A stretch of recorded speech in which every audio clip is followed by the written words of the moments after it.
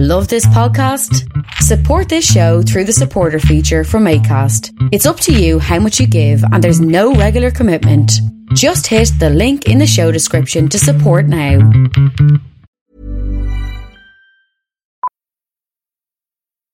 Millions of people have lost weight with personalized plans from Noom. Like Evan, who can't stand salads and still lost 50 pounds. Salads generally for most people are the easy button, right? For me, that wasn't an option. I never really was a salad guy. That's just not who I am. But Noom worked for me. Get your personalized plan today at Noom.com. Real Noom user compensated to provide their story. In 4 weeks, the typical Noom user can expect to lose 1 to 2 pounds per week. Individual results may vary. Hey, Dave. Yeah, Randy. Since we founded Bombas, we've always said our socks, underwear, and T-shirts are super soft. Any new ideas? Maybe sublimely soft. Or disgustingly cozy. Wait, what? I got it. Bombas. Absurdly comfortable essentials for yourself and for those facing homelessness. Because one purchased equals one donated. Wow, did we just write an ad? Yes. Bombas. Big comfort for everyone. Go to bombas.com/ACAST and use code ACAST for 20% off your first purchase.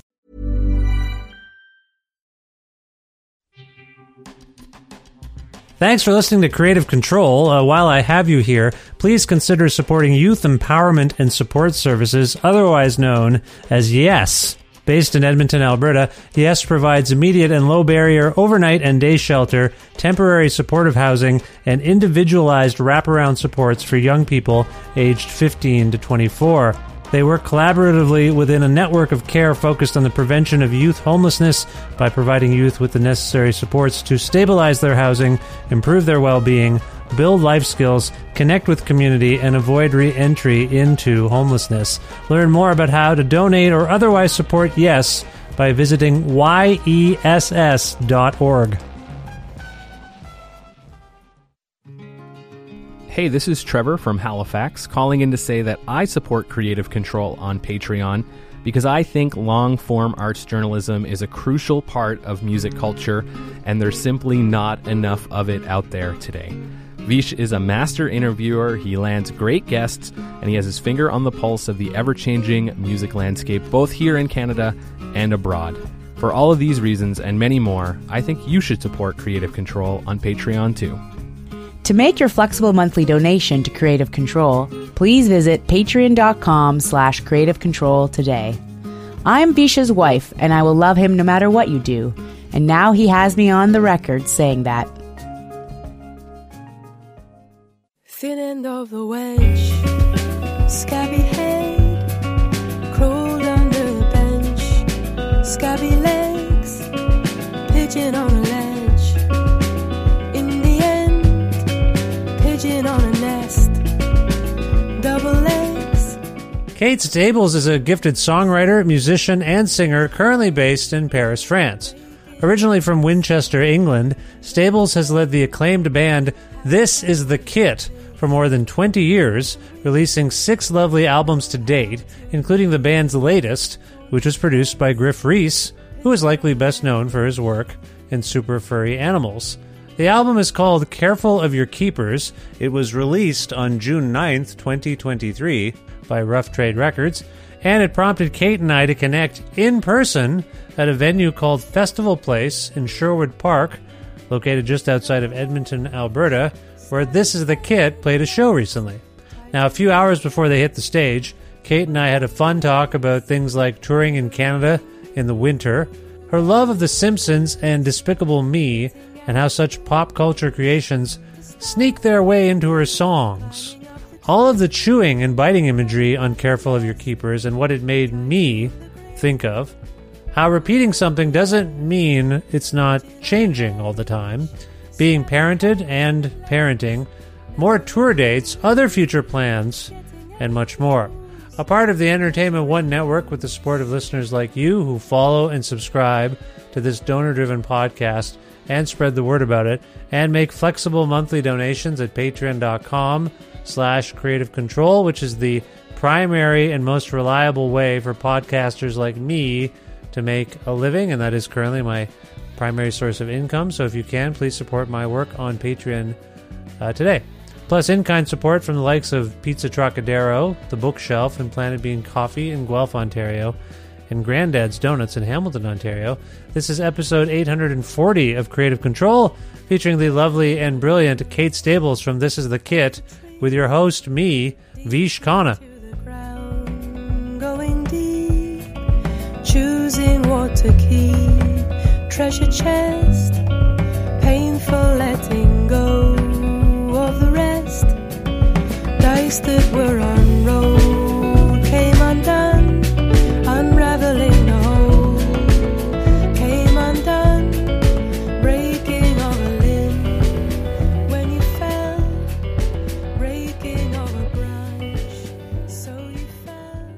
Hi, Kate. How's it going? Good, thank you. How are you doing? I'm well. It's nice to meet you and be in person with someone. I haven't done this in so long. Yeah, it's usually really nice. do remote things. Yeah, welcome to Alberta. Thank you. It's nice to be here. Have you been here before? Yes, but in summer we played at Calgary and Edmonton folk festivals. Yes. And it was a very different sky and weather conditions and ground. Touring in the winter in February is daunting at the best of times. Yeah, you coming to Canada as well. A bit foolhardy maybe. I mean, when our sort of booking agent proposed it, I did sort of think, are you sure? But I think it's all right. So far, so good. Anything notable about this trip? How many Canadian dates have you done? This will be the second, okay. And then we've got 2 more coming up soon after we've done a bit of the States, and then we'll come back for Toronto and Montreal. Yeah. But this particular one notable, well, it's just pretty exciting to be in Canada because we don't come as often. You know, it's always sort of like 1 or 2 dates with a US tour. So it's nice to sort of do 3 or 4 this time instead. Do you have a particular affinity for Canada? Do you like Canada? Do you know much about Canada? I don't think I know much about it, but I do like it. I guess we've all got our own sort of pre-constructed romantic ideas about different countries. Yeah. And Canada is one that particularly sort of fascinates me, and just northern places I like. Yeah. And it's just, exciting land and exciting to be here. And it's a different type of person you meet, I guess, as well. Are you shocked when you see that we have your royalty on our money? The British royalty, I should say? Well, I feel a bit guilty. Yeah. I feel bad, yeah. We are, I'm joking, of course, but yes, we are somehow still, we were a colony, we still have some British roots. Still got some residue to scrape so off. It's a bit strange probably to see your people on our money. Well, I don't think of them as my people, but I know what you mean, yeah. Well, I'm glad you're here, and I'm glad the tour is going well. Congratulations on this. I say new, this record's been out since the fall, is that correct? Since June even, actually. June? Oh, yeah. My goodness. Okay. I know, we started touring in the fall, but it came out in June, and so we've been trotting it around for a while now. So you've had a lot of time to process this record since it's been out. You've probably talked to people like me who are teaching you things about the record in a way. That's true. Anything particularly illuminating for you in that process and also in playing the songs live? Let me think. Let me dig back, because it's true that it's been a while since I've done when it's like promo week or whatever, and it's intensive interviews, you're like sort of, oh wow, yeah, that question, oh yeah, I really hadn't thought about that song. But now I've got to dig up all the sort of epiphanies that have happened since the album's come out. But I can't think of anything particular, but it is true that it's always an interesting, like there's writing the songs, then you sort of discover them a bit more when you're working them out with a band. Yeah. Then you discover more things that you didn't realize about them when you record them, and then when you start like touring them, that's when it really, like dots start getting joined up when you're singing them sort of live, and you're like sort of, oh, that bit and that joins together there. You know, it's quite interesting. It's investigation of my own brain by a very sort of circuitous route. Are you someone who tends to write your records in a batch? Or are you like pulling songs from like, oh yeah, 5 years ago I tried a thing and it didn't work, I'm going to try to squeeze it in? Yeah, a little bit of that. I guess mainly it's batch by batch but I do have, leftover bits and bobs that get carried over and then make it into a song. And there's certain lines and ideas that I've been sort of bubbling up in my notebooks for years, and then they'll eventually find a home. But yeah, I don't write all the time. I can only write when I'm not on tour. Right. So that makes it quite batchy. Okay. But But yeah, there are definitely things that I sort of think about for years before they then appear in a song. Would you characterize this album as being that kind of, I don't want to say hodgepodge because that sounds disparaging. No. But that agree. kind of temporal, like grabbing from the past and also writing currently? It is a little bit, but maybe less so than the other albums, I would say. There's definitely there's a line, there's a sort of line stolen from an episode of The Simpsons. Choo choo choo? Yeah, that is in this album that I've definitely been like meaning to put into a song for years, probably since like the first time I saw that episode. Yes. So like that's kind of finally found its home. But other than that, it feels like it was of a particular time, this album, I think. Yeah.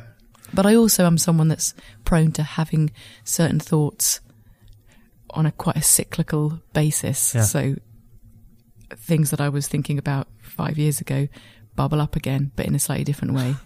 I feel like you're a pop culture sort of aficionado, perhaps, maybe. Oh, I don't know about that. What do you mean by pop culture? The Simpsons, you just referenced The Simpsons. I keep quoting loads of like... But today, just this morning, I come downstairs. I'm the third last person in my family to make it down to the kitchen for breakfast, and my daughter, who's 9, and my wife are already there. Yeah. My daughter's got Minions on. And well spotted. Yes, so I says to my wife, I was reading up on this new album by, this is the Kit, and I feel like Kate has an affinity for Gru, something Gru said, is that correct? I do love Gru, and I just love it when he says light bulb. Yes. Yeah. Yes. And my daughter says to me, after the light bulb scene today, Papa, do you know that light bulbs, we say that light bulbs represent good ideas because the light bulb itself was such a good idea. And I say, no, I never heard that before. Where did you hear that? And she says, YouTube. Great. So yeah, I'd never heard that as well. Well, you know about the light bulb over the head. I know that it's a good idea. It's, the universal symbol for I've had a good idea. Yeah. But I didn't know it was because light bulbs were such a good idea. According to my daughter, who is 9 and watches YouTube, that's what it is. Yeah, so, well, why not? So things like, I caught the choo choo choose me, and then it made me think, because I started watching The Simpsons when I guess I must have been 12 years old. It came out around 1989. And so I've lived with that show for a long time, but I have not been paying attention to it. Yeah. And then I made the Minions connection, or Despicable Me, I guess. Yeah. You are a cartoon person at least. I didn't think I was, but since the past sort of couple of albums have made me realise that I am. And it's quite interesting. Animation, yeah. Like, I think, or maybe it's just... Yeah, it's not necessarily... I don't know. It's true, I keep accidentally sort of quoting cartoons, but there's also other stuff that I sort of steal from, which isn't cartoons, but that is kind of, stuff on the telly. Right. So I guess, I wonder. It's funny. I've realised that about myself, that there are certain cartoons I really love. Cartoons is one thing. What else on the telly? Is it British stuff, American stuff? Can you think of stuff you've cribbed from? Yeah, I do like British stuff. Well, a particular bit of thievery that I can think of is from... I wasn't sent here to investigate you, by the way. No, This is like... Yeah, okay. I'm voluntarily confessing this. Was from the 90s, the BBC 90s rendition or whatever of Pride and Prejudice. Oh, with Colin Firth? With Colin Firth, exactly. Yeah. It was his sort of breakthrough role, I guess. Yeah. And Mr. Darcy, as I recall. Mr. Darcy, exactly. Yes. And then in one of my songs... I steal a line from Mrs. Bennet.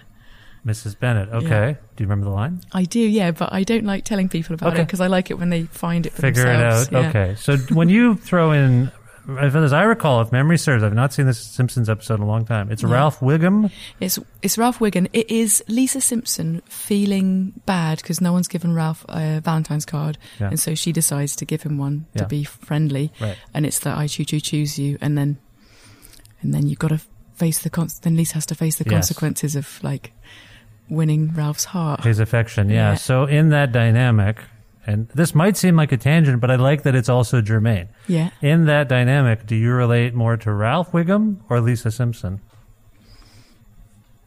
That's a good question. Well, I think Lisa Simpson. Lisa. Yeah, I think Lisa, because I don't feel sad if I don't have a Valentine's card. But I would feel sad if I felt like someone else was sad because they didn't have a Valentine's card. Okay. So it's the empathy of the situation that speaks to you. I think so, yeah. Can you relate to Ralph or Lisa in that? You say Lisa, so clearly you have a bit of Lisa in you. And by the way, for those who have not seen this show, The Simpsons, it's been on a long time. It's a cultural institution. It is true. Lisa is... still, I haven't followed the show in some time, but for a long time, Lisa was kind of the moral center of the show. Yeah. And represented the progressive sort of...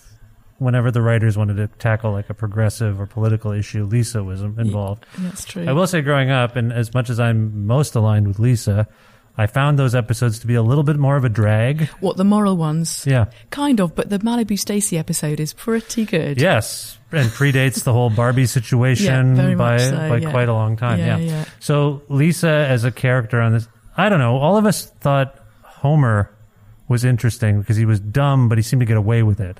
Yeah. And he's just sort of it's touching how sort of, just how he is. Yes. You know, we can there is like part of we all have a bit of Homer Simpson in us. Yes, I think that's true. And hopefully we have a little bit of Lisa in us. So if we're lucky. When you grab that line from that episode, that's for the Simpson heads, probably, on some level. What do you... anyone that grew up in the 90s. Is there any other... because that's a Valentine's Day card. I mean, some of us can relate to it for other reasons, but to you, you put this out there, are you like, let's see if the Simpsons people catch this, or what are you thinking when you do that? I mean, a part of it is a fun game of see who can find the Mrs. Bennet quote from Pride and Prejudice or whatever. Right. But mainly that line I just loved as soon as I heard it and just thought it was hilarious. Yeah. And, I've been wondering about a way of using it in a song for years. And then I just found myself, and then it just sort of was exactly the right line for this song that I was writing that was talking about chewing. So it's not a train song. It's not a choo-choo train song. It's choo-choo chewing song. So there's chewing and biting comes up a lot on this record. Yeah. And I want, before I dive into, I know you've done a lot of press and you haven't thought about these things probably in a while because the record's been out a while. Mm-hmm. I was listening to this record and I was pondering what you were singing about and the biting and the chewing. And I have a very specific thing that it conjures something for me. Okay. But I'm curious if you can first, before I launch into this. Okay. Can you talk about why you think biting, chewing in particular, something about that thing that we do, all of us do, all animals do. Yeah. When you ponder the narrative voice on this record, who is doing the chewing? Who is doing the biting? Can you speak to that a little bit? Well, I guess it depends who is doing the singing of the song, right. Who the words are coming from, and I guess I feel like that varies quite a lot, song to song. And it does. And I'm also a big believer in the opposite always being true, or more than one truth being true. So sometimes it sounds like it's, I don't know, main person in the story saying it. Yeah. But actually, I also believe that it's more peripheral people that are involved in the situation, or maybe just an external voice rather than an internal voice. Yeah, I don't know. It's tricky. So even if someone is speaking in the first person, you think that could be the narrative itself is almost someone observing that person? Yeah, or I think more often I find myself thinking someone's talking about someone in this. Do I mean second or third person? I mean third person. Third person, yeah. Thank you. Yeah. And quite often I hear people using third person and I think, oh, you're talking about yourself, aren't you? So I feel like that is what my brain sort of does. Yeah. But yes, I can't. Again, I've forgotten what the original question was. Well, I framed it as me wanting to launch into my own thoughts about who these voices, where they were coming from. Yeah. So my question was basically about these narrative voices. At one point, there is a song, I guess, about a pigeon. Oh, yeah. Or maybe even two pigeons. Perhaps two pigeons. Yeah. And there's references to their scabby heads and legs and stuff like that. Here's where I'm thinking, and I don't know if it's because I'm a parent who likes animals, but when I first started to hear, when this record sort of kicks off, the economy of the language, there's a lot of repetition, there's not a lot of language. It made me think, first of all, of dogs. Oh, cool. And I thought there was some dog stuff going on, and I don't know what that means. And then the second thing was babies. Okay. People who are trying to figure, biting, teething, there's that kind of thing. It's true that is quite a significant developmental sort of stage, and I feel like I remember when my daughter was a baby, I remember having quite strong similar urges. Like I remember when she, like before she was on solids, I just wanted to, like, whenever she was nursing, I would just want to be drinking through a straw. I mean, obviously that's not the same thing as You wanted to nursing. relate to her? No, I didn't want to relate to. Oh. I just physically had the urge to. Oh. I was just like, give me a drink and give me a straw now. A straw specifically, Yeah, though? like I wanted to. It was quite funny, and just, you know, and you notice them putting things in their mouths, and I also noticed that I wanted to be putting things in my mouth. Yeah. In my mouth, in my one mouth. In your one mouth. But physiologically, obviously that's a major sensation. Yeah, I feel like humans need it. We're sort of mouthy creatures. Okay, so, but there's clawing at things on the record, and like, Yeah. there, like I say, there's a song that, I mean, I believe they're even referenced as pigeons. What about animals? What about pets? It's true that I'm interested in your dog idea. Okay. Because I'd never thought about that before. But it's true. There could be some doggy elements. And I feel like, yeah, I was born in the year of the dog. The year of the dog? Yeah. What is that year? I don't even know. 82. Oh, okay. That's Water the year of the dog. Okay. And I do really love dogs. And I've been thinking recently about how, and this also makes me think about your babies comment. Because the reason, I don't know if this is wise for me to share this, but the other day I realised that when I see someone walking by with like a pushchair or pram with a baby in it, it makes me feel quite anxious and worried for the future. Oh. But when I see someone walking past with a dog, it makes me feel really like hopeful for the future. The dog. The dog, yeah. The dog has a more limited lifespan than the child, actually. And the dog will do very little to contribute to society. Maybe that's what's reassuring. Oh. I don't know. I just feel so bad for the kid that's going to have to grow up and be a human. And I feel so grateful to the dog for being so loving and in the moment. I see. So the dog has this finite life. As we all do. I guess, yes, but we don't like to think of ourselves as having these finite lives until we absolutely have to, probably. I think I like thinking about it. You do? I think I think about it quite a lot, yeah. Why is that? Don't know. I guess maybe it's good. Maybe I'm sort of trying to test to see if I've got an okay relationship with death. Have you resolved this? Do you feel like you do? I think it's probably an ongoing work in progress thing for everyone. But yeah, it's the sort of thing I poke at occasionally and think about. Is there death on this album? Yes. Okay. But not as much as on the one before. Right. So did something die? Did something or someone prompt you to ponder that? Sorry, as you may guess, I feel like I've accidentally led this down this path. No, not at all. With my babies and dogs. No. I mean, that's a good. I never really thought about this before, but because my thing that I often observe when you're walking down the street is if someone is pushing a baby carriage and you feel comfortable, you might say, "Oh, hello, how are you? How's it going? Oh, how's this person? How's the little person doing?" Then you depart. Yeah. I have found that when a person and a dog are coming towards me, you go, "Hey, little buddy, how's it going? Oh, you're a good little boy." And then you don't say anything to the person and you just keep walking. That's a weird thing we have. Kind of, but I don't think I do that. I think Okay, I talk to you're the dog nice. owner. And I think possibly I have done both, but my friend and I, this actually happened as we were walking away. I said, "Did you notice that neither of us said anything to the person?" He's like, "Yeah, that was a bit odd." So anyway, there's some relationship we have with the innocence of the dog and the innocence of the baby. Maybe, yeah. And the adult doesn't have anything to do Yeah, with they're it. just the sort of, bearer. Yes. But I think more often I find myself communicating with the kid and not the parent. Yeah. Because often it's like they're on a shoulder in front of you in the queue. The parent can't see you and you can just have a bit of a goofy time with the kid. Yes, that's true. But so the first couple of songs on this record are Goodbye Bite and Inside Outside. Yeah. And why they made me think of, I think it may be obvious. Actually, here's a weird conflation. Dogs and babies. Yeah. Probably have a similar relationship with these two songs and these two ideas of being, I was inside, now I'm outside. I want to be in the other place almost always. I think dogs in particular, depending on your situation, your dog spends all its time inside. Can't wait to get outside. Just wants to be outside all the time. Do you have a dog? Do you have an animal? No, I don't. No, I don't think. No, I live in a very small situation and I go on tour all the time. Yeah. And I don't want to buy industrial meat. Right, of course. Okay. So have you ever had a pet? I used to have a lot of guinea pigs when I was growing up because they just ate grass. And 10 years ago, whatever, my daughter had a couple of rats and they were lovely. Rats and guinea pigs. Yeah. No ethical quandary there. I mean, yeah, there's always ethical quandary with having pets. I mean, Yeah. definitely. Yeah. But that's part of the learning experience of having them, and you know, it's one of the things. I mean, there's an ethical quandary about everything. Look at this, I've got a disposable fork. Yes. Yeah. Yes. I've been thinking about it more that when my wife, we have 2 kids, and when my wife and I had started having conversations about having children in like the early to mid part of the first decade of the century. Yeah.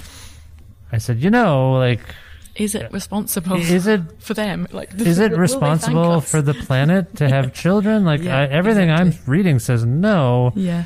But then we went ahead and did it anyway, and I couldn't imagine life without them. Yeah, but, and it's always better that those people are in the world. But it's true that beforehand, it's a big question. Yeah. And now you get people like Macron in France who are trying to like encourage French people to have babies to reinforce the economic whatever, and it sort of feels a bit gross. Well, and yes, and I think there's also, I don't want to get too whatever, but when you think about Mormons or Christians or whoever that want to breed more people like them. Just back in the day mentality, isn't it? Yeah. It's just sort of... Right. Whereas economically, most people I know who are younger are like, I'll never own a car, I'll never own a house, I'll never have kids. Yeah. Because of the financial implications, the economic implications, not even, let alone the ecological ones. Yeah, so. Exactly, let alone the ecological ones. We saw it, this is pretty unrelated, but I'm going to say anyway, on the bus on the way here today, we drove past like a daycare centre. I'm sorry, this is not going to be... I hope this is going to be... Anyway, whatever. I'll try and get it over and done with. Go. And it said, I don't know, Sunny Times Daycare or whatever. And then it said... childcare space, but at what cost? And then it said, call 751 something. That's weird. What is that even going to... What are you going to accomplish calling that number? That doesn't make no sense. Well, I think they didn't realise what they were doing when they put that on the sign. They can't have known what "but at what cost" means. Yes. Or it was a joke.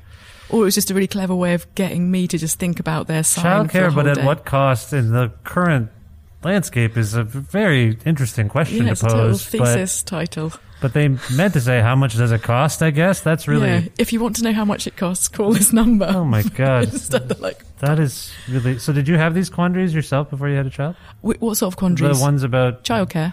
No. Yeah, what cost? This is... Well, I mean, yeah, there's that part of it, too. But just the notion of, like, what am I bringing into this world? Yeah. Is it actually good for the planet to have more people? Because we're starting to see that in Western culture... We just seem to keep having children, and there's not a lot of space for them or us, and the planet is... This was not meant to be a depressing conversation. This is the reality of the situation. Turning into a phone call with my dad. You're not the first to say that I remind someone of their dad. No. All I was going to talk about was dogs and liking to be outside and inside, and children, and how maybe it was a weird conflation for me, because I was suggesting that small babies and animals are maybe very similar, and they bite things, and they need to taste things to feel a part of society or something, or loved or whatever. But now we're into this thing. I mean, you say you wouldn't have a dog. You said you were intrigued by my dog thing, so it hadn't occurred to you. No. I hadn't thought about dogs. I hadn't like. There's nothing about babies or kids in that album either. No. But I mean, it's called. What's it called? The album is called "Careful of Your Keepers," which I thought, okay, I think I'm onto something here. Who needs a keeper? Usually an animal, a pet, but also, I mean, your parents are kind of initially anyway. It's a horrible way of putting it. It's true. I guess the main way that children might be in this album is that elders, I think, are in this album. Yeah. And I guess where there are elders, there are youngers, and youngers are just the next generation. But no kids or dogs consciously went into the album, but... Okay. But I love that they're in there for you. They are in there for me, and I alluded to the fact that I hear, and I don't know how you would speak to this, your approach to the lyrics on this record. Mm-hmm. As I say, I hear a lot of repetition. Is that on purpose? Is that yeah, that's what I do. I'm a repetitive person. Yeah. And I like the way that things change when you repeat them. And I guess this is almost so many things that are called childlike, I feel like are actually just human-like. It's just actually what humans do. Right. But I feel like that thing of just repeating something and changing the emphasis and just seeing how the meaning and the sound changes for you, I feel like it's not the same every time, even though it's the same thing getting said every time. There's a certain insistence when someone repeats themselves. Yeah, it changes it when you... Yeah. How many times you say something. Yeah. And so there's that. There's the sort of just the way it sounds, the musicality of like words and phrases, of certain words and phrases, and just how it feels to say it in your mouth. Like that's actually something that is quite has a big influence on what I write. Is like, will I enjoy speaking or singing this? And so that happens. But yeah, repetition. How old is your daughter? She'll be 17 in a few weeks. Oh, 17. Oh, my goodness. Okay. Yeah. I was going to say that my kids are 12 and 9. Yeah, that's and nice. We end up talking about repeating ourselves. Yeah. And what tends to happen, I don't know if you have this in your history, talking to your child, but you'll say, hey, can you go pick up the thing over there, please? And they'll say, yeah. And then you'll come back and you'll be like, hey, can you pick up that thing? You didn't pick up the thing. And they'll be like, oh, yeah, right, I'll do it. By the third one, I have found my voice is a little louder. Yeah, exactly. It changes with repetition. It changes. I'm saying the same thing, but it's a little louder. Yeah. And what I've tried to explain them because I don't want to be upset with my kids about something stupid like, did you pick up that thing? Yeah. What I've said to them is the reason people repeat themselves and their voice, or rather the reason people's voices rise is because they don't feel like they're being heard. Yeah. They're feeling like, yeah. And so when you are upset rattled with each other, I think you think about it, it's because you don't feel like you're being listened to. Yeah. So I'm drawing maybe a parallel that isn't present in these songs. I don't know that you say that your things change as you repeat them. I think so, yeah. And your experience of saying them and of hearing them changes. And one of the things I realised since making the album, someone sort of introduced me to the idea of, I don't know the exact title, but it's like the Gestalt paradoxical theory of change or something like that, or theory of paradoxical change or something like that. Okay. Whereby things not changing, they will change. Inherently. And just like by sort of giving in to, like, instead of like trying to change something about you or yourself, you're just constantly like, why do I do that? I've got to stop doing that. I've got to stop being like that. If you just sort of go, oh, that's what I'm like, then it will end up changing. And I feel like I really recognise that in myself and in a lot of the writing on the album. So what I tried to do is frame how repeating oneself is it can reflect a communication breakdown of some kind. Like I've had to keep saying the same thing to you and you're not hearing me. Yeah. And I'm just going to say it until you hear me, basically. Do you find that in this approach to putting a song together, you're dealing with communication in some way? Like, I mean, sorry. When you're writing a song and you're singing a song, you are communicating. Yeah. Do you think you're saying something about communicating by repeating yourself so much? I don't think so. Not knowingly, not yet. Like, in 24 hours, what your suggestion might have percolated through and I might sort of go, oh, yes, I see what you mean. But I don't think so, not off the first. So I can catch up with your tour bus and we can have a follow-up interview just to make sure that you're like, I thought about what you said and now I have an answer that's going to be great. We're on the Red Arrow bus. We don't have a tour bus. Oh, you're in the Red Arrow? Okay. Sorry, I didn't know that. Well, whatever. I'll catch up. So that's easy to get on that. We can go together. I apologize for doing, maybe a rudimentary psychoanalysis of it. I'm just trying to... fun. Well, I'm trying to figure it out because I feel like when someone, particularly those who are with an animal, with a dog, they become accustomed to a few phrases. Yeah, it's true. Whatever, commands or whatever. But foods to eat, dinner time, they know it. Like we're going for a walk, Have you heard of the thing where people can't say the word walk to a dog? They have to spell it out. Yeah. Yeah, that's a communication thing. The animal figures it out. And children and babies are kind of the same as they start communicating. I mean, we all are, yeah. We all just learn the communication tricks and we don't even realise it. Yeah. And quite often it's just the tune of a phrase that we understand more than actually the words. Yeah. And we just say stuff that's kind of meaningless, like, I don't even know, I can't think of an example, but quite often we just make a praising noise at someone and put whatever words in that don't sort of mean anything. The melodic tone of our voice is meant to convey as much as that. Which is nice, which is what, humans are sort of musical creatures and that is a way of communicating. And I feel like quite often words can get in the way of us communicating because we're constantly like focused on talking and reading and writing and speaking. But this like, that might just be sort of quite a small percentage of how we communicate as humans. Like there's so much that we do with our bodies or our energy or just, you know, there's a lot going on, isn't there? Yeah, absolutely. Yeah.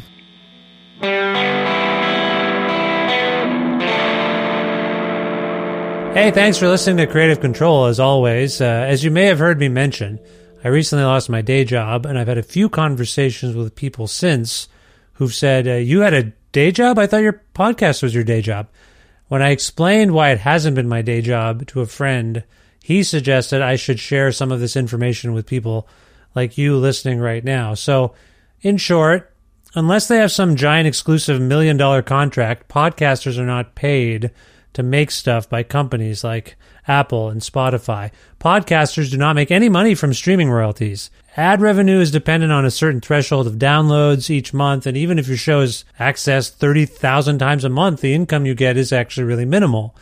So podcasters like me usually make time in our lives to support our communities and our interests to make these shows, and our most reliable source of income for this work is in fact crowdfunding. In my case, it's my Patreon. So if you'd like to receive ad-free episodes earlier than everyone else, regular newsletters and blog posts, bonus audio content, and support my work, quite literally, please visit patreon.com/creativecontrol today. Millions of people have lost weight with personalized plans from Noom. Like Evan, who can't stand salads and still lost 50 pounds. Salads generally for most people are the easy button, right? For me, that wasn't an option. I never really was a salad guy. That's just not who I am. But Noom worked for me. Get your personalized plan today at Noom.com. Real Noom user compensated to provide their story. In 4 weeks, the typical Noom user can expect to lose 1 to 2 pounds per week. Individual results may vary. Hey, it's Ryan Reynolds, and I'm here with Keith, co-star of my upcoming film, If, only in theaters May 17th. Do you want to tell people the big news? All right, I'll do it. Sign up now and you'll get unlimited for $15 a month and 6 months of Paramount Plus Essential Plan on us. MintMobile.com/switch. Upfront payment of $45 equivalent to $15 per month. Unlimited over 40 gigabytes per month. Face lower speeds. Videos at 480p. Active Mint customers by 531.24 get 6 months of Paramount Plus Essential Plan. Auto renews after 6 months. Offer ends May 31st, 2024. Separate Paramount Plus registration required. Terms and conditions apply if rated PG.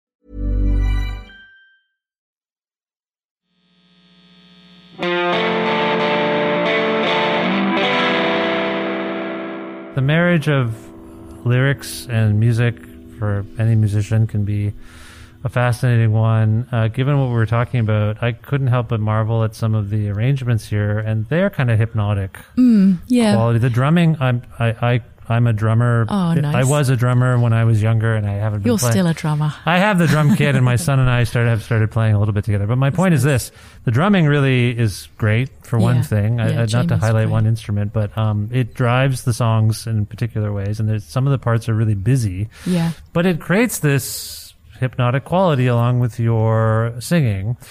Can you talk about the relationship between your phrasing as a lyricist and your this idea we've been talking about, repeating yourself, and how it might relate to the music, like how those two things live together? Yeah, I guess all of us in the band are quite into sort of droney, trancey, repetitive music of some form or another. And so we sort of naturally sort of get drawn to that sort of play and exploration in music, I think. Yeah. And then in terms of the lyrics and the repetition and the music, I guess one thing might be that it's just when I'm sort of playing the song and it's not yet finished, you kind of have to fill the space where there's going to be singing. Yeah. And you end up just repeating yourself. Yeah. And then sometimes that just gets set and it's just like, oh, it makes sense that I say that again there or this many times or whatever. I don't know. Yeah. I don't know. It's an interesting one, but it's sort of, it's true that Jamie's drumming is, well, I've just never really met any or heard anyone else that drums like him. Yeah.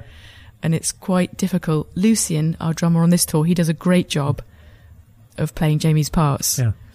But it's not obvious and it's quite hard. And he plays open and he does sort of funny, unorthodox things that other drummers who have been like taught how to play drums can't do very easily. Yeah.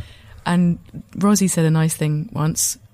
What did she say? She said, "No one dares to groove like Jamie Whitby Coles." And it's nice because he does. It's very he really grooves. Yeah, and it can be a little martial, like almost like an off-kilter march or something, and lots of fill, lots of fills, right? And it's funny. I don't think of Jamie as a filler, but you're right. Maybe on this album there's a few fills. Well, rolls at least. Like there are songs. He's rolly. Yeah, there's lots of rolls. And he's a real for me. What I love about Jamie's drumming is the kind of. And what I always look for in making a song, like with all the parts, is that it feels like a sort of oiled, coggy machine that's just like sort of trundling along in a nicely oiled way. Yeah. That is what I really enjoy being in. So in terms of the evolution of your writing in This Is the Kid, let's talk about this record. Are you someone who brings what you feel is a fully formed song to your collaborators, or... is it like, I have loose ideas, can we get together and try to figure them out? I'm trying, even based on just what we were just talking about, I'm not sure if it's one or the other. Well, I feel like usually it's bring a fully formed song. Like I feel like, for a few different reasons, partly because I want to feel like I can play a song on my own without the band and it still feel like a song. Yeah. So that's one of the reasons why I like to finish the song first. And also, another reason is that it makes me really nervous playing new songs to the band. Like it's sort of, I find it much more scary than playing a new song to an audience for I guess obvious reasons. So the way I end up playing new songs to the band usually is I just will play them at gigs, because that way I don't have to look at their faces at like how they're reacting. I'm just sort of like doing the gig, playing a song on my own. It's a new song and they sort of wait a minute, sorry, you're not debuting the new song in front of them and everyone watching, are you? Yeah, it feels. Or is it a sound check? Like, no. It wouldn't work in the sound check. I'd feel too stressed. And you just start playing a brand new song that no one in the whole room has heard, and you're like, you guys on stage, you follow me. Well, no, they wouldn't play along. It would be like one of the songs in the sets where I play a song on my own. Okay. So they'll just like have a break, and I'll play the song, and they'll hear it, and then eventually, it's quite a sort of weird sort of passive smoking approach to like sharing songs, but like, well, it seems to me that you value your autonomy as well. There's that, but also I'm a chicken. It really scares me playing them new songs, so doing it during a gig feels safer for some reason. Okay. You also worked with a producer on this record. Had you worked with them before? No, I'd sung a bit on Griff's album. Like he had been in France recording, and so he'd asked me to come and do a bit of singing, and then we've sort of crossed paths at festivals and gigs where we've both been playing and stuff. But mainly I'm just a really big fan of his and thought it would be really, like, that is someone I'd want to spend time in a studio with. Like the human side is quite important to me. Like I don't like, you've got to like hanging out with a person. So you knew him socially more than you did? Not very much, but I knew that I was gonna like him. Right. Like I knew that he was a lovely guy and it would just be a nice connection to make. And I love his songwriting and his music, and I just thought this is gonna be a good person. And I knew that it would work with the band as well, because you don't want to choose someone that's gonna rub them up the wrong way. They just love him to bits. He was really great at like communicating and listening and guiding, and it was really great. And he's also from England, right? He's from Wales. He's from Wales. Okay. Yeah. So, and you're both living in Paris? No, he actually still lives in Wales. Oh, okay. But he was in France working on his album. He'd did it with a French engineer, recorded it in Paris, and so he was there. Oh, he happened to be there. Yeah. And how long have you been there? Sort of 18 years. Oh, a long time. Yeah. Oh, I'm sorry. I thought it was a relatively new development. No, that's fine. No need to apologise. I thought of when I read about you living in Paris and being English, I believe, yes. I thought of the Rolling Stones and Exile on Main Street. Did they live in Paris? There was a whole tax exile situation in the late 60s and 70s. The Beatles song Taxman is about the tax stuff. These guys became wealthy millionaires and then realized, what the hell? I said this to my wife. She's like, they sound selfish. They sound like Amazon. Yeah, exactly. They're like finding these tax havens. But Exile on Main Street, I think, as I recall, is a reference to them being tax exiles. Right. And trying to get out of the tax code. This is a really random tangent. When I heard an English person moving to she brought it up, my wife, and I said, you know what it reminds me of? And I assume there are other... You didn't... I'm not clever enough to do that sort of thing.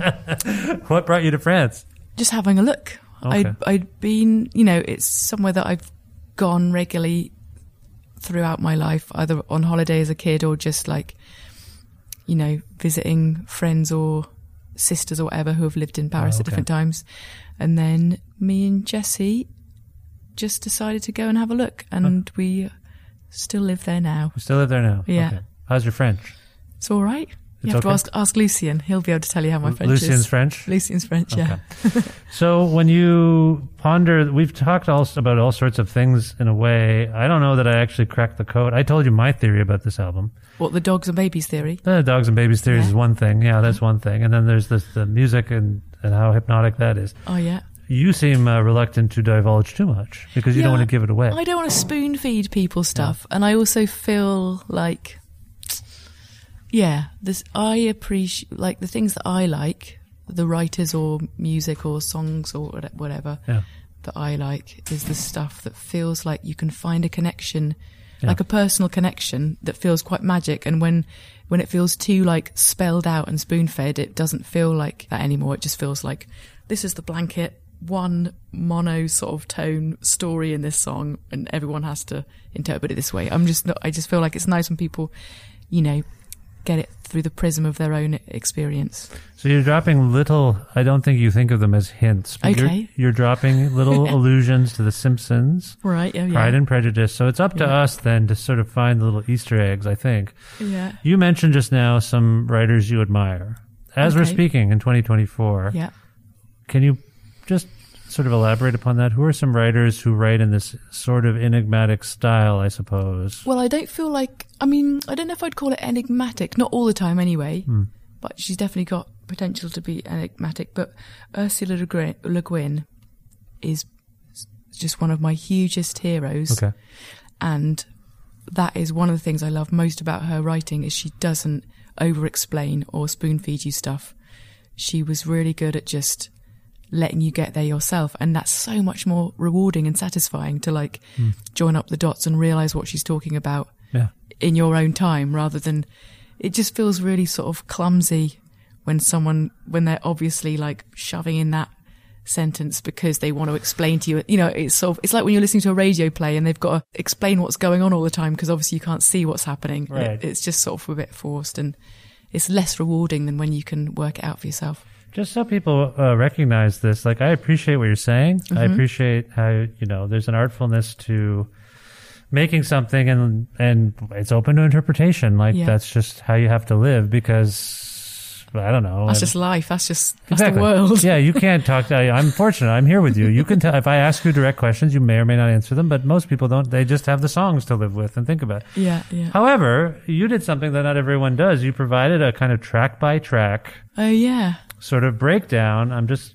I'm opening it here not to look at anything in particular, but I found this rather rewarding. Oh, cool. Okay. And I appreciated it. Oh, well, I'm glad. But, this is not a trial. I'm not trying to call you as be a hypocrite or nothing. Yeah, go for it. This is interesting. Do I contradict myself? For someone who wants to be like you, I made a thing, you live with it. Yeah. What prompted you to do a kind of track by track? The record label tell me to do it. They tell you to do it, but couldn't you have said, but by the way, I should also say, artful track by track. They're almost like poems. Yeah, the thing is, when people ask me to sort of explain songs, I get in a total tangle because for me, the song is me explaining those ideas. Right. And so then to explain the explaining, I sort of start bugging out and not knowing what to say, and all I can do is sort of write lists. I can't, and I guess the way I write songs as well, I've never been very good at like paragraphs or essays or like forming sentences in a sort of, newspaper way or whatever. Yeah. So this is kind of how I can do it, and so I try and do it to the best of my ability. But it's true that it's not. It's true, I could say no, but I don't like being the difficult person. No. I don't like being the difficult team member. Everyone's like trying really hard to make something work, and then I'm just going, no, I'm not going to do that. No, the fact that you did it so artfully in itself, like it is both illuminating but not at the same time. Yeah. And then once I am doing it, I do sort of think, oh yes, this is a useful little reflection exercise. Like I do end up finding stuff out about my songs.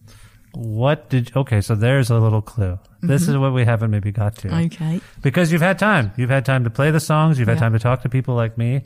And you've mentioned you earlier were like, yeah, I remember learning some things at the time. Yeah. As we're speaking now, what is this record saying about you in a way that surprised you about yourself? That's what I'm wondering. Because this might be a long silence that you're going to have to edit out because I'm going to... That's fine. I can fill any silence. Those who listen to my show regularly know I am not afraid to fill a silence. But so surprising me about myself. Or things you've learned as you play these songs every night about the songs. Because they are you. These songs are an extension of you. So as you're like, can I have a little look at my notes? Yes, you should look at your notes. Yeah, they're somewhere at the back there. I'm just curious. This is getting a little meta now. I happen to print off. I have a printer, everyone. I'm old, and my kids need printing sometimes. So I was like, love printers. I'm not going to look at these as I speak to Kate, but I'll have them on hand as a security blanket. And look how useful it is, because now I'm having a quick scan over. And I think the most thing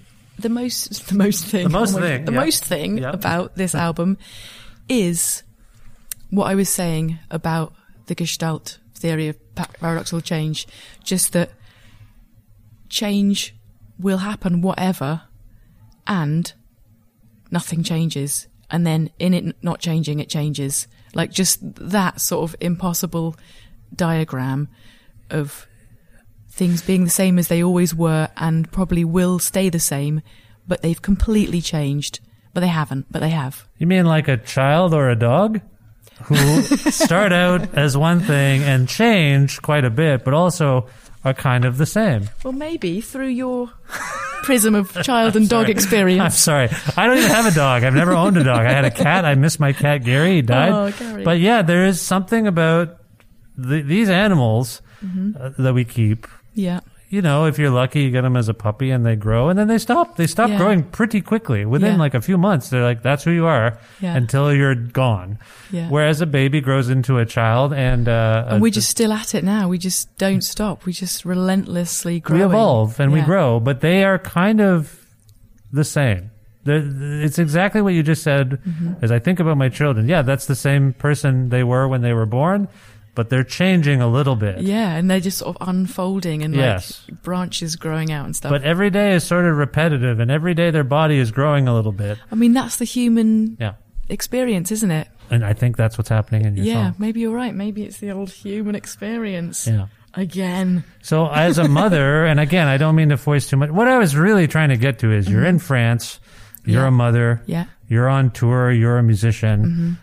I just wonder if all of the external sort of factors in your house, in your life rather, and in your house are informing these songs. I'm not asking you to tell me what they're about, but they're all kind of there, aren't they? I mean, I don't see how it can't inform. Like life just will always inform what comes out of you in a creative sort of way. But maybe not conceptually. Like under one, it seems to me that these songs go where they go and you don't really know. I mean, sometimes I think about this. I think about writing out the lyrics on a big bit of paper, probably A1 or something. Yeah. And then, like, for each line, getting a different colour pen, and then, like, explaining a little bit about the image or the idea behind that line. For yourself? For myself, but also that's another way that I think I would be able to explain the songs, because otherwise I don't manage it. Yeah. I think I'd sort of need a sort of big whiteboard and a visual aid and like 3 different colour pens. Well, to your earlier point, like maybe it's not your responsibility to explain songs to the receiver. I guess so. But now we're talking about something totally different where you might want to write something down so you have a better sense of what the songs are about. Well, I mean, that's probably actually what I did to do those song by song little lists or whatever, track by tracks. Yeah. I think there was actually a lot of me looking at my lyrics and writing notes about each line and where it came from and where it was going and stuff. But I just feel like maybe one day I'll do it on a big bit of paper so that other people understand it as well. So doing that exercise, did that teach you something about these songs? Well, yeah, I mean, it taught me all this that I wrote, Yeah. all these lists and things. Yeah. I mean, what normally happens, as I can see just sort of scanning over it, is just there's loads of question marks. Yes. It just, the songs just sort of offer up more questions than they do answers, really. Yeah. And so that's that, I guess. So the songs, as we established earlier, the lyrics might emanate from different points in your life. They may not just all be contemporary thoughts. Yeah. When were most of these songs written? Was it during this pandemic time? No. Couldn't write anything during the pandemic. Okay. Totally ground to a halt. Even though this record came out in 2023, the songs predate the pandemic. Post-date the pandemic. Sorry. Yeah. Okay. So yes, because I had an album that came out bang 2020, right? In the pandemic. Like, we finished recording it and everyone went home, and then all of the borders shut, and if we'd finished it a day later, we'd all be stuck I see. So these songs were written 2022, 2020. Exactly. Okay. Yeah. Okay. 21, 22, probably just 22 actually. What am I talking about? But it's true that, I mean, with the album came out in the pandemic, it was all written in 2019. It was recorded before, everything got clamped down. Yep. But there's a lot of stuff in it that people thought was directly about the pandemic. And then with this album as well, there's a few bits and bobs that people think are about the pandemic. Namely, I guess, the song Stuck in a Room.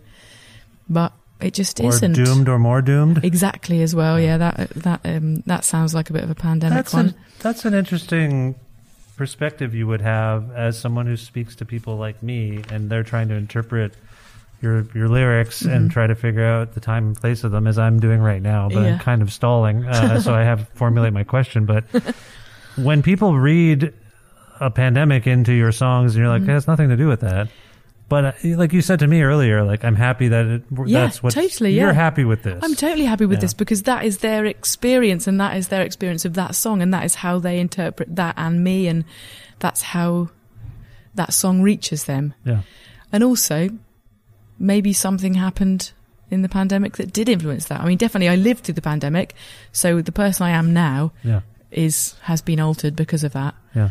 And so inevitably how I write and what I write will be different to if I hadn't lived through that pandemic. But I'm not writing about it. It's not overt for you. There's no overt reference to this universal experience. There's no direct one. I mean, I guess that was probably a good observation of you about Doomed or More Doomed, because that wasn't.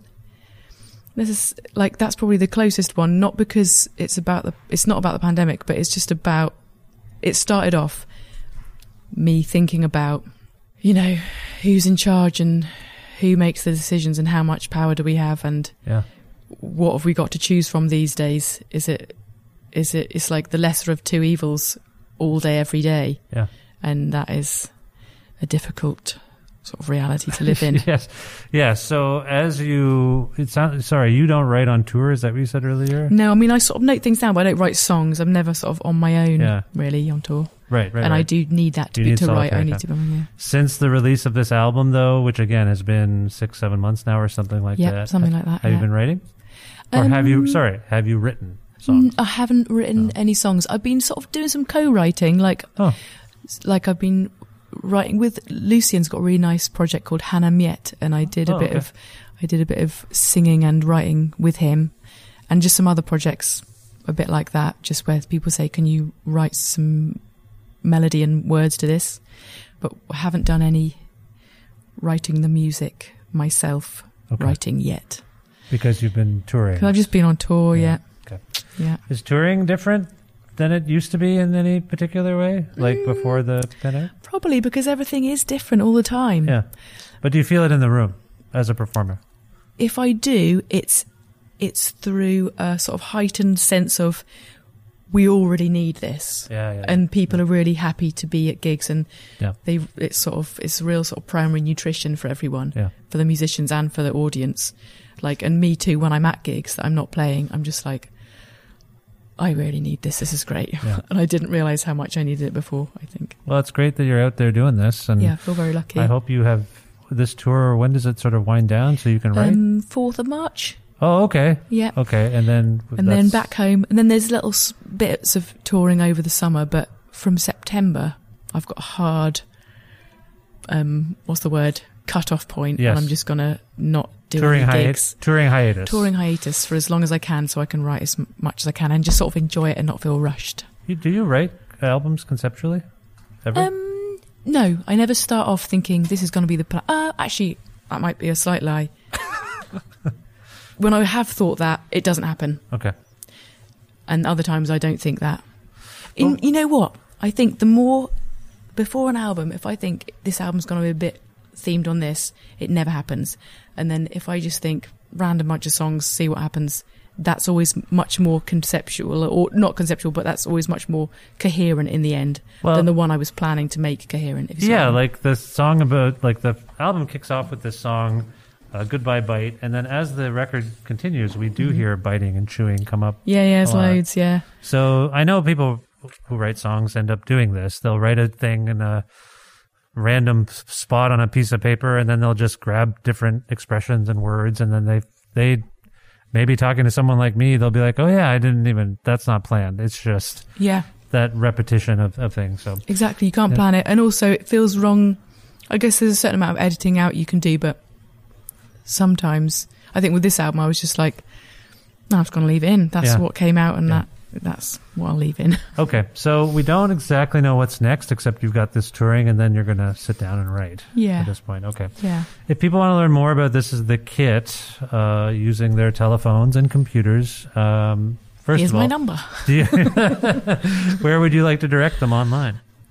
Well, wherever they like, really. I mean, we're in all the usual places. Do you person your own social media platforms? Are you in charge? Sort of a joint effort with me and my management, because I'm sort of not as organised and on the ball with sort of announcing dates and things like that. I'll quite often miss an important thing. Yeah. But then I do, I try and sort of make it, I try and enjoy it. Do you know, when you're on the road, it feels like there's things happening. Yeah, like, hey, it we're feels at the like thing. flicking through a magazine. So I'll sort of flick through, and then I'll sort of put something that interests me, or something that upsets me, or something that at the moment it's a lot of upset. And I'm sorry, but I guess there's a lot to be there's a lot to be upset about. It's pretty. Well, this is again why I was asking how the world gets reflected in your work, and it sounds like you don't even know. Like this period we're in right now, with everything terrible that's happening. Yeah, I mean, I'm a bit worried about the writing that I'm going to do next, because I can feel all of this is sort of, it's so physical, it feels like at the moment, the sort of distress and it's visceral dystopia that's happening at the moment, and this sort of utter despair for the future and how much worse it could get. Yeah, I don't know. What'd you do with that? I don't know. The only thing I will say is that I personally, and probably selfishly, even though I share this show with thousands and thousands of people, like this, it means a lot to me that people like you continue to make things and make me feel things about those things. Yeah, I think we do all need to keep making things and keep feeling things. Yeah, but we also need to sort of not be scared to speak out about stuff. And then not mind if someone disagrees. Yeah. But it's really hard, because you feel so sort of, your hands are tied and you can't, no one's listening. No one's sort of, like there's so much noise, everyone's sort of shouting at each other. And then the people that are supposedly sort of, you've elected to sort of represent you and make things better, just don't. Well, like every time I write to my MP, I just get a message back saying, I've been off ill, or like automated message, or just like a thing, just like a horrible right-wing lie comes back, and I just think, oh wow, this is. I mean, I didn't vote for that MP, so they might know, I guess that's why. That's why they might know you're not actually someone. But some people voted for them, and some people probably want them to, make a difference in the government and demand some decency. This goes back to the repetition thing we were talking about, because we all end up doing the same things. We all go to protests, we all do this, and we hope we're heard, but we're not. I think, unfortunately, the other part of it, and my wife says this to me, or used to say this to me, I don't do this as much anymore, is like the more you repeat yourself, the more they're going to tune you out about our kids. Oh yeah, with the kid. I mean, I don't know. It's like tricky, we can't isn't it? stop fighting. Like we have to do things. It's just the efficacy, Yeah. when it's not there, you get down. It is tricky. It's relentless and makes you feel like there's no point in anything, but there is a point. Yes. Yeah. Yeah. So I feel that, and I just want to convey again, thank you for making this music and for spending time with people like me who have loose ideas about what you're on about. And that's great. Thank you. Thanks for like thinking all this stuff and taking the time to like ask questions. Well, and stuff. I'm quite smitten with the record, so it means a lot to get to talk to you about it. If we can go out on a song from Careful of Your Keepers, I wonder if you can choose one for us and also tell us why it came to mind. Okay. Maybe, in light of our last bit of chat, maybe I will choose the song Careful of Your Keepers. Okay. Because we do need to be careful about the people who are in charge. And we also need to be careful about the people who we have the power to look after. And we have to be careful of the people that we are responsible for and our actions. And we have to keep an eye on the people who are responsible for looking after us but don't necessarily always look after us. And you know, and we're also just our own keepers. We're just sort of individual beings out there, sort of. Well, again, not to bring back the parent-child theory I have, but like Careful of Your Keepers, I think you're probably getting to the same age as I am, where I'm sorry, I don't know your whole situation, but my parents are getting older. Yeah. And I'm starting to be like, and I'm away from them. I moved away from them. So, but when I talk to them, I'm like, oh boy, this is coming. Yeah. Like, yeah. So it made me think of that too. Yeah, it makes me think of that as well. Yeah. And, yeah. But I don't want it to be a hopeless, No, it's not hopeless. It's just, to me, it's almost a statement. It's a very loving statement. Yeah. To be careful. It's not simply careful of your nefarious politician keepers or overlords or whatever. I view it more as you can tell by my trying to find some dogs and children in here. I see there's love in that. Yeah. There's love in that and devotion in that. Yeah. Because there's this kind of, we don't realize sometimes how people have been looking after us. And I think part of this album, and especially this song, is that realization that these certain people have been looking after you your whole life and you didn't realize, or like maybe take the time to thank them or something. Yeah. And as you get to a certain point, or you, in my case, if you go through kind of a health crisis with your parents, it really crystallizes how important they are to you. And, yeah, it does. And anyway, I won't get into that. People who know the show know the stories there. Okay. Let's go to the title track right now from this wonderful album by This Is the Kit. This is Careful of Your Keepers. Kay, this was an honor and a pleasure. Thank you for making time for me. I hope you enjoyed yourself and have a great show tonight, and thanks very enjoy much. Canada. Yeah, will do. Thanks for having me.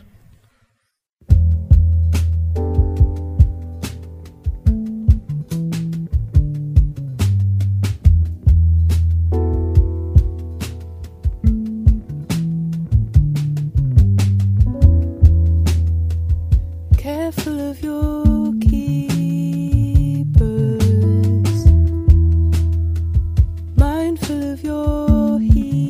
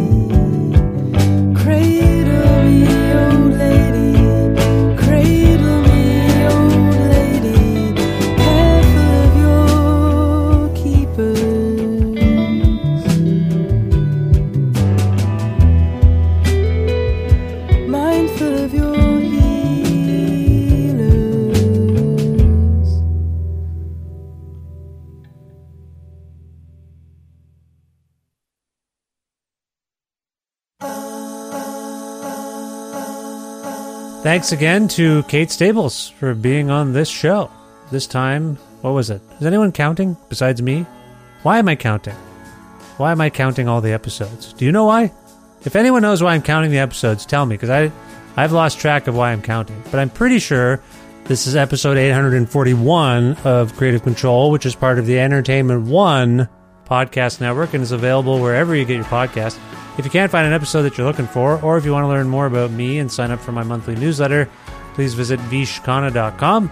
You can like or follow Creative Control on various social media platforms, including Facebook, Twitter, Instagram, Threads, Blue Sky. There's a YouTube channel. Everything you might need to click on or subscribe to or whatever is present in the link tree.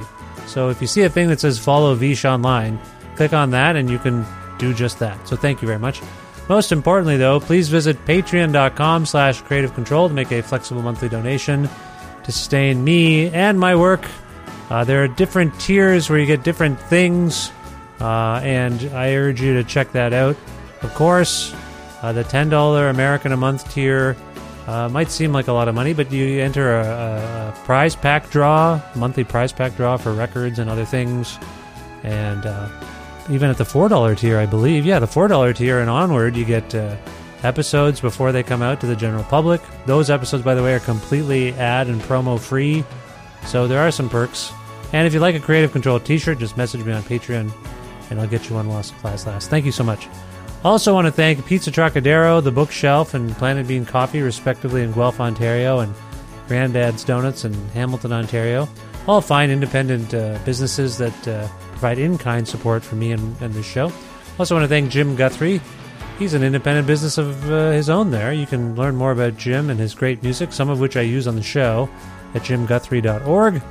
And finally, thank you so much for listening to this episode with Kate from This Is the Kit. That really was my first in-person interview in about 4 years. I've tried.